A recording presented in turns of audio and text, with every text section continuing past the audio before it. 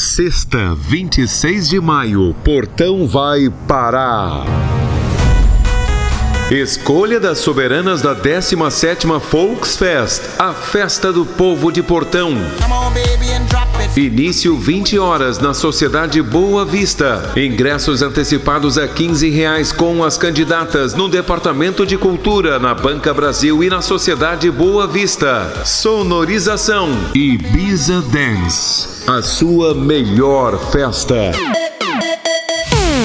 Próxima sexta, 26 de maio, nos encontramos na Escolha das Soberanas da 17ª Volksfest, a festa do povo de Portão. Início 20 horas na Sociedade Boa Vista.